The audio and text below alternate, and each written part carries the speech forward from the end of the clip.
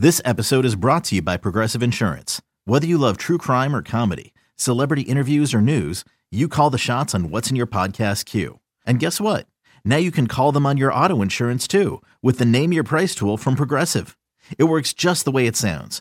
You tell Progressive how much you want to pay for car insurance, and they'll show you coverage options that fit your budget.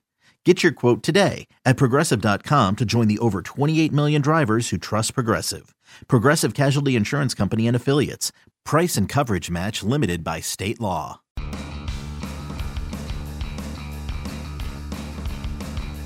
You're listening to MLB.com Extras, brought to you by MLB.tv. It's baseball everywhere. Hey everyone, Tim McMaster here, along with our MLB.com Rays reporter Bill Chastain. And Bill, about a week to go before the regular season gets going. I know this is the time of the year people really start to look forward to opening day, and I know the home opener for the Rays is a sellout, so people down in Tampa Bay, the area, certainly excited as well. Are you pretty much ready for the regular season at this point? I'm ready to go. You get kind of after a while, you get kind of tired of just watching the games that don't count, and it'll be fun to report on live action that really does mean something.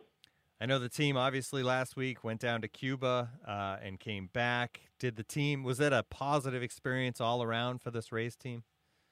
Totally. I think the main thing was just their getting to see the passion for baseball. It probably, not that they weren't passionate before on the Rays, but I think maybe, that probably helped rekindle it a little bit with most of them.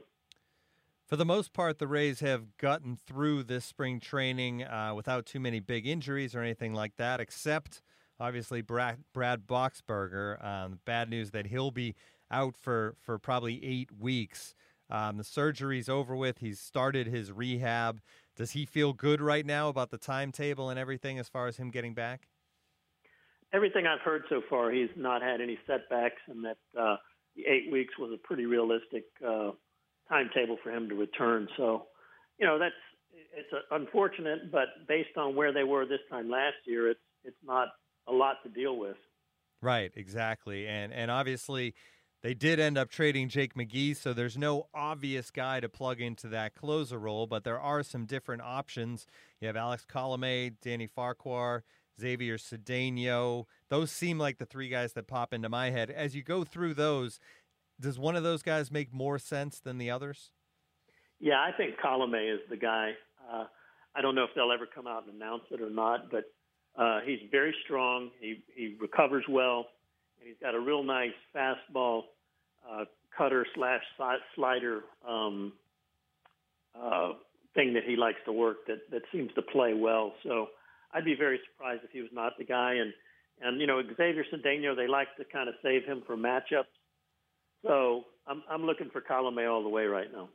And he seems to have the best closer stuff as well. Is there a scenario where maybe it's more of a committee, at least for these first couple months, or is that something the Rays are against doing? I don't think they're against it, but I think they'll, take Colomé for a spin and see how it does before they go that way, even though they're not declaring that. But some of their actions kind of look like that's the route they're going right now. All right. Other decisions this team has to get made during this final week is obviously the catcher spot, because throughout the spring, Rene Rivera, Kirk Casale, and Hank Conger have all kind of been in that mix. And to be honest, they've all had pretty good springs, right? I mean, they've kind of made this hard on the Rays as far as making this call. Yeah, and in particular, what you notice with Conger is the offense. I saw him hit a home run, I guess it was yesterday, isn't it? Maybe it was yesterday. Yeah, yesterday in an inter-squad game off Jamie Schultz, who's one of the well thought of prospects for the Rays, and his offense is kind of hard to ignore. And Cash said yesterday that it wouldn't be out of the realm of possibility that they did keep 3 catchers. Is there? I mean, obviously, sometimes early in the season, early in April, you only really need 4 starters. Would that be a help to that? The fact that maybe you don't need that 5th starter, you can carry the extra catcher. You know what? It could be at this time of year. With every roster, everybody plays all kinds of little games to try and hold on to guys, and if they got a trade they want to make, and it's really kind of there is a little more maneuverability, I think, because of the off days. So it should be interesting to see. I know Cash told us yesterday that he hopes to have everything in place by Friday, and part of that is because Friday they've got a split squad situation where they play in Orlando against the Braves and Lakeland against the Tigers, and you like to call the guys in and tell them your intentions before things are flanged up, and it's really pretty much it, because then they have the off day on Friday and then on Saturday, and then they open on Sunday. Right. Now, whether they go with the two catchers or the three catchers, is Curt Casali set as far as being the starter and the guy who's going to get the most of the starts behind home? I can't say definitely, but that's the way it looks to me based on last year and kind of what they said in the off season. I'd be surprised if he was not. The other decision is still James Loney, and I think we've talked about this on maybe half, maybe more of these podcasts over the course of the offseason and spring training, Bill. But there's still a scenario. I mean, does he get traded? Does somebody else get traded to help out find a role for him? Do they just release him? That seems like something the Rays aren't likely to do. What's the most likely scenario for James Loney as we get closer to opening day? I think it's more and more looking like he's going to be with the team somehow. But when you say that, then you try and look at the roster and try to figure out how do they do that. It gives you brain freeze. So I'll be certainly interested to see how things transpire the next 2 or 3 days. One thing the team has decided upon is who's going to be in that leadoff spot, and it's Logan Forsythe, and that seems like a good pick. The year he had a year ago and the way he can swing the bat in different ways, he seems like I don't want to say a no-brainer because they have so many different movable parts, but you got to start the lineup somewhere, and it seems like Logan Forsythe is a good person to start it with. One thing I like about it is he hits right-handed, and of course, Cash says one of the things he likes about it is he gets one of his better hitters, 75 more at-bats during the season. But I think if he can, root down in that position, you're not going to have to change him out as much like you do a lot of times with left-handers going against left-handed pitching. So, he's about as steady as anybody on the team, and I think that's a good way to start the game. And he's had some success doing that this spring. He certainly has. All right, so it's bold prediction time, Bill, and I know you've come up with 3 bold predictions for this 2016 Tampa Bay Rays club. Let's go through them one at a time, and you can tell me how each prediction has the best chance of, I guess, coming about. But bold prediction number 1, Chris Archer will win the American League Cy Young Award. Doesn't seem at all out of the question, but obviously only one guy wins that award. Yeah, and when we say bold, that one might not be, going way out there. But when you look at what he did last year, he had maybe 4 bad outings. If you took those out of there, I mean, he's in the Cy Young conversation, and he was a little bit anyway. But his ERA drops almost a whole run. He really seems to embrace being the leader of the staff. He works as hard as anybody. He does everything you could possibly do to, get more out of himself. And the stuff is, everybody talks about how good the stuff is. So I think he's a good solid pick. Bold prediction number 2 is that Evan Longoria will win the Comeback Player of the Year award. And Longoria is a guy that seems primed to do that. He's certainly still young enough that you think he could get back to the numbers that he had a few years ago.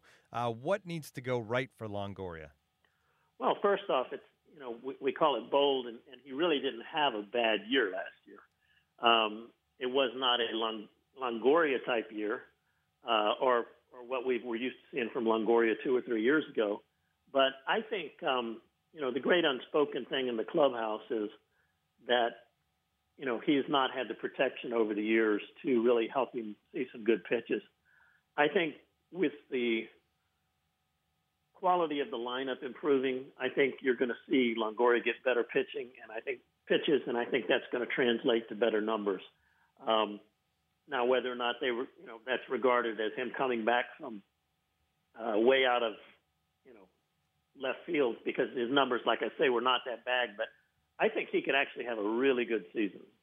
And you mentioned it, you talk about down years, but the last 2 years, 2014 22 homers, a .253 average, and 91 RBIs. And then last year, 21 homers. He hit .270 with 73 RBIs. Certainly there's a lot of players out there that would take those numbers, but people got spoiled a little bit with what Evan Longoria did earlier in his career. All right, your final bold prediction, Bill. The Rays will go to the playoffs, and I think if Archer wins the Cy Young and Longoria wins Comeback Player of the Year, the Rays have a pretty good shot to get to October. Well, the one thing I kind of was a little bit reluctant making this one was the fact that I think you might get a little bit of a false security about the fact that they won 80 games last year. I think they overachieved to get to 80 last year, and sometimes I think people feel like, oh, well, we won 80 games and all these guys get injured, but a lot of people came through to get to 80. So 80 was quite an accomplishment. I do think they can get to the playoffs. They win 88, but based on the way the division has improved, you know, it's going to be a struggle, and certainly they're going to have to stay healthy, and it would really help if Archer and Longoria come through. But I tell you, probably the thing I've been most impressed by, or the player I've been most impressed by all spring, has been Drew Smyly, and I think that's going to be a really dynamite 1-2 punch. You know, Smyly or Archer and then Smyly, and then you come back with Odorizzi and more. So, but Smyly, you know, he's deceptive, and the ball gets on the hitters quickly. He's done really well since he's been with the Rays. Every time he's pitched, almost. Only he was injured some last year. Yeah, that rotation on paper certainly looks like one of the best in all of baseball. This has been MLB.com Extra, Rays Edition. Thanks, Bill Chastain, for your time. MLB.tv Premium, the #1 live streaming sports service, is celebrating 13 years. Watch every out-of-market regular season game live or on demand in true HD. Real-time highlights, live look-ins, pitch tracking widget, and more. MLB.tv Premium includes a free At-Bat 15 subscription. Watch live baseball on over 400 mobile and connected devices. Watch at home, in the office, or on the go every night on every device. Blackout and other restrictions apply. Visit MLB.tv for details. It's blazing hot outside. You get in your car to turn on the AC to get cold air pumping, but it blows hot air out. This issue is commonly caused by low refrigerant due to leaks in the AC system. You want an easy, all-in-one solution that will restore the cold air in no time. AC Pro Recharge Kits make restoring cold air easy for even those with zero DIY experience in less than 10 minutes. Save time and money versus going to a shop by picking up an AC Pro Recharge Kit today. Be a pro with AC Pro.